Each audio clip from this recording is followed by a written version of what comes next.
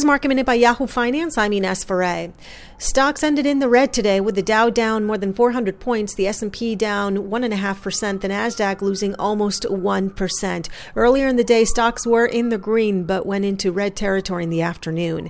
Financials today were under pressure with JP Morgan Chase, Bank of America, Citi, all of those in the red. Also, MasterCard and Visa, those ended the session in the red, as well as PayPal. PayPal down more than 1%.